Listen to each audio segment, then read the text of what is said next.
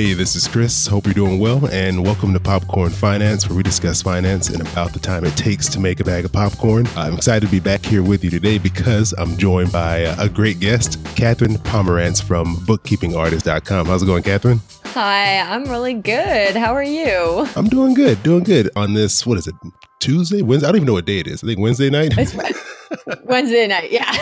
That's how you know, like, you've been too busy at work when you don't even know what day of the week it is. So, I mean, we both are accountants, and 'tis the season. exactly, of just nonsense.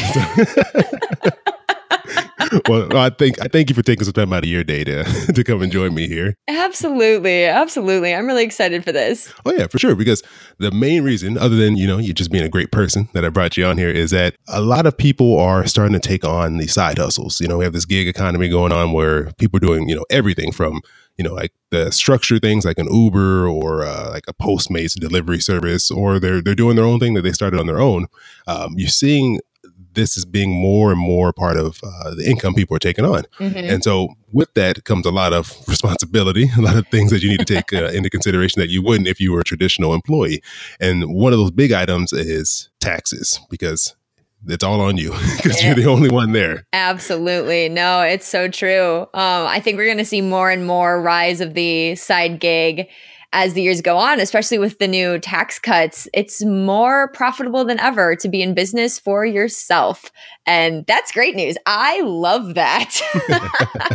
And I think it's difficult because most people don't have this knowledge of what to do as I guess like a solopreneur or entrepreneur or just someone doing something on their own. And so I wanted to bring you on here, Katherine, because if I didn't already say, Katherine, she's from bookkeepingartist.com. She's a money mentor. You help individuals like combine tax strategy, bookkeeping strategy to kind of help them have a better relationship with their money. Mm-hmm. And on top of that, you're a licensed tax preparer. Yes. And so I thought if anyone had some tips for people out there looking to take on these taxes and, handle their finances as an individual, it would be you. So, Katherine, what tips do you have for us as our side gig workers, these side hustlers to handle their taxes? Yeah, absolutely. Well, my first advice is don't stress. That's a good one. Probably counterintuitive, but a lot of people, they get really caught up in doing the right thing. And first and foremost, I want to emphasize that despite how it appears, the right thing is a little bit gray. Now, there are good rules to follow, and I'm going to give you a bunch of them, as many as I can cram in, right, into a bag of popcorn. But the chances of getting audited is less than 2%. And with more and more people jumping on this side gig, this entrepreneurial adventure, it's going to probably drop even more. Like, the IRS is used to seeing this now. It's no longer raising red flags. So that's the very first thing, is don't stress. And the second thing is, though, make sure you are prepared, because you are going to owe self-employment taxes on any income over $400. And most people don't think that. They think, well, I didn't receive, a 1099 miss. I didn't get paid $600 by someone. But it doesn't matter if you own a lemonade stand and you're selling lemonade at 50 cents a pop. As soon as you make $400 selling lemonade, you owe taxes. So you don't want to ignore it. Somebody is going to come knocking for their chunk of that money. That's a really good point, because I didn't even think about that, because I've been a W-2 employee my whole life, and so I've always known that if you earn more than $600, you have to get a 1099, but I didn't realize that the actual threshold for paying taxes or self-employment taxes was $400. That's a great tip. Right. Well, it's like any business, right? I use the lemonade stand because it's cute, but it's the same thing as if you own a coffee shop. No one's going to send you a 1099 miss. No one buys $600 worth of coffee in one go. But you're still in business, and you still need to treat yourself like a business. And so even if you're a side hustler, even if you're a freelancer and you're selling little things on Etsy, or you're doing, these $10, $20 transactions or less at a pop, if it adds up enough, then yeah, that's a business, and you need to think like a business, and you need to treat it like a business. And that includes prepping for taxes. Oh, no, that's a great point. Thanks for giving that one. I'm going to actually write that down and keep that in mind for myself. Yeah, no, mediapreneurs totally count. If you podcast, if you blog, you are self-employed.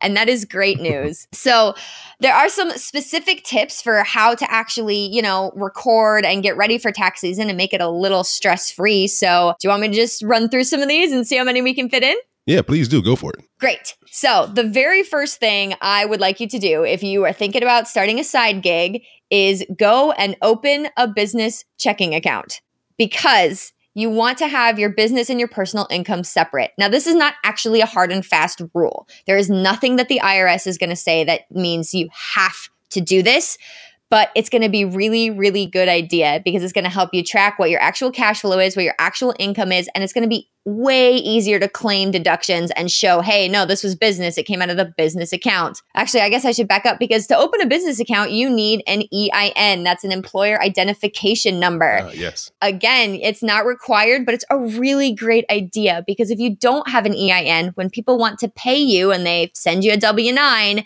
you're going to have to give them your social security number. I wouldn't want my social security number floating around. So why not get an EIN? It's free. You can do it from the IRS's website. It takes only a few minutes, and it's a great way to get yourself started. Then you can open that business bank account, and then you can start keeping really, really thorough records. And that's what we call bookkeeping in the accounting world. That is what it just means, is like keeping track of your income, keeping track of your expenses, who you pay, keeping receipts. That's all part of bookkeeping. Oh, I love that. Yeah, it is. That's what bookkeeping is. That's what accounting is. And the big step to that, though, is not only having these records to, show on your tax return, but also to review these records and to make steps to make sure that you're always profitable. To review the records and look back and be like, no, I am in business. I'm being serious. I am making strides to make more money. That way, even if you're at a loss, you can still claim, no, I'm a real business. I can deduct this loss because here I am thinking like a business, acting like a business, like going through my own records and creating strategies to improve them. Along with that, I want to make sure if you start a business, make sure you have the proper licenses, the proper insurance, and the proper certification for your industry. And this is very specific to your location. Oftentimes there are zoning laws that prevent certain types of businesses being like operated out of your home, depending on where you live. So check with your county, check with your state, do a quick Google search on your, the state's website and just see what pops up. Make phone calls. In my experience, and when I help clients, I can get somebody on the phone and they're thrilled to help me because I'm bothering to ask the question. So many people get in trouble because they just don't even know to ask that. And then they, have fees on the line, or they run out of business because they weren't legal and all sorts of mess. So they would love to help you from day one, get you on the right track. Oh, that's a great point, because I don't think many people think about the fact that maybe you shouldn't be running the business while you are. Yeah. Well, and oftentimes it's just as simple as getting a permit, or as getting they'll make exceptions depending on the type of business, or they just say, hey, as long as you only have like one client at a time. If you're running a music studio, for example, that's a big one. They're like, well, parking becomes an issue. How many people you can have in your home becomes an issue. So again, have that conversation with your county, clerk, or whoever the office person is, or whoever that you need to talk to. And, it's not a big deal usually to get it taken care of. The other thing then, if you're working a full-time job and you do have a side gig, document the hours you spend on that side gig. That will again help show that I worked these hours, I worked this time, and that'll help with like your home office deduction, like proving I need to take away this part of my internet, this part of my utilities, because I was actually working in my home this many hours. No, that's a great one, because when it comes to tax time and you're getting everything together, you're not going to remember what happened or what you were doing, 12 months ago. Oh, no. And the IRS does not accept estimates. Plenty of people will. Yeah. Oh, it drives me nuts. Well, okay. I love what I do. So, of course, I get really passionate about it. But a lot of people will try to be like, well, it's like 25% of the time. And I'm like, well, we can put that, but I want you to start using a time tracker. I don't care if you just write it down and put it on a Google Doc and you just update 1 hour today, 1 hour this day. But there are free apps that will do it. There's apps that will pair with your accounting software that does it. There's so many great ways to make it a piece of cake. And then you can just show the government and be like, hey, I did this. And they can be like, great, you did that. And then problem solved. Everybody's happy. And you're probably getting a bigger and more accurate deduction. Because if you're trying to remember back, you're not going to remember every time you did it.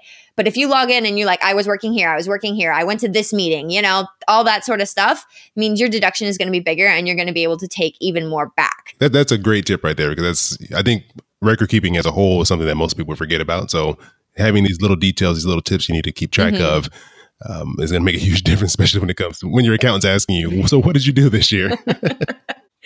That's why I'm the bookkeeping artist, is because that is where it all starts. That's step one. Perfect. Well, Katherine, it was really great having you here. I think these were some really, really great tips. So just to recap really quick, number one, don't stress. Oh, yeah. Step two was try to create a separate account, maybe open up a business account to keep your money separate so that you can not only know what money is going where, but also be able to show, like you said, your progress and make it that much easier if you need to claim a loss or any other specific type of deduction, because you can clearly see a separation. And then also make sure you have the correct licenses or permits for where you're actually doing your business. Yeah. Which I think that's one that could be overlooked many times. And so, Katherine, thank you again. I appreciate you spending some time here with me. And before we go, is there anything going on that you'd like to share with the listeners? Anything special you have going on that could be helpful at all? Oh, yeah. If you are in business, or if you're thinking of starting a business, or if you just have some questions about profit strategy or taxes or how to kind of make more money with what you're doing, I do have an introductory rate for strategy sessions. So you can buy an hour of my time, and it's not a sales call. It is literally just, hey, you need me for an hour. So we're going to sit down and get real nitty gritty.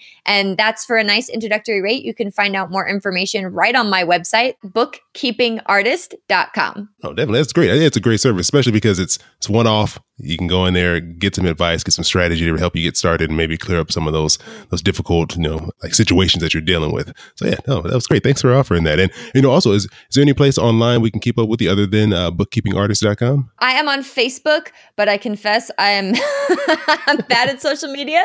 So you can again find me at Bookkeeping Artist on Facebook. I do have a live channel that I do every Wednesday with more money and tax tips like these. Great. So, Katherine, appreciate it. I think this is going to be really helpful for everyone, especially going into tax season and also just getting ready for next year, because, we're already, over a quarter of the way through the year. And so there's no better time to start than right now to get ready for, 2019 tax season. So I think this will definitely be helpful. Well, thank you, Chris. It's been, like I said, I knew this was going to be fun. And so I'm really glad you had me.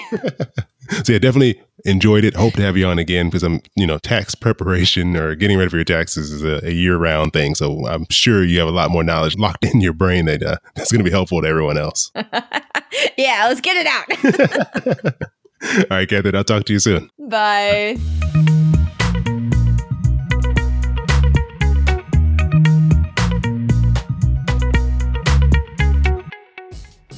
Hey, I just want to say thanks again to Katherine from bookkeepingartist.com for stopping by and sharing some great tips for those of us working some side hustles and not really sure what's going on tax-wise and what we should be prepared for. I think she laid out a great plan and some great ideas for all of us to think about.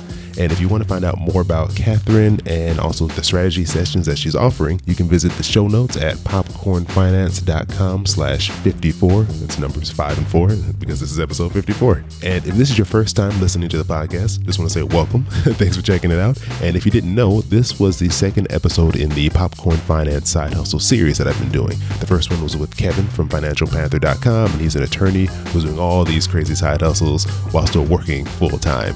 So make sure you're subscribed to the podcast so that way you can catch all future episodes in this series. Because next week we're going to be joined by Maggie Germano. She actually just recently took her side hustle and turned it into her full-time job. So that's definitely an inspiring story. And if you're interested in doing that yourself, I think this would be a good one for you to listen to. Also, last week in the first episode in this series, I mentioned that I would be starting a new side hustle of my own. I joined the Amazon merch program a while ago, and this is basically a program where you can upload designs and Amazon will print them onto t-shirts on demand, and they'll send you a share of the price. So I officially finished my profile. I had signed up for the merch program and got accepted, months ago. I just never did anything with it. So I officially completed my profile. I watched a video on things I shouldn't be doing, like uploading copyrighted material, which I think was pretty self-explanatory, but I made it through that portion. And now I'm working on some design ideas for my first shirt. So if you're not already following me on Instagram, make sure you do, because I'll be posting some images of my progress, some of the designs I come up with, and kind of documenting my journey as I try to figure out this whole merch program thing. And also you can follow me on Twitter and Facebook. Just search for Popcorn Finance and I'll be there. And lastly, I have a quick 1-minute survey out there, just trying to get some feedback from all of you who are listening to the show to see what you like, what you don't like, and what you're looking for the future, because I put this out once I reach 50 episodes, and so I'm looking forward to the next 50. So if you just go to popcornfinance.com/survey or just look in the show notes, I have a link to the survey. Just takes you a minute and give some great feedback, and you'll kind of shape what the show will be in the future. So as always, I appreciate you joining me for another bag of popcorn. I hope you have an amazing rest of your day, and I'll talk to you soon.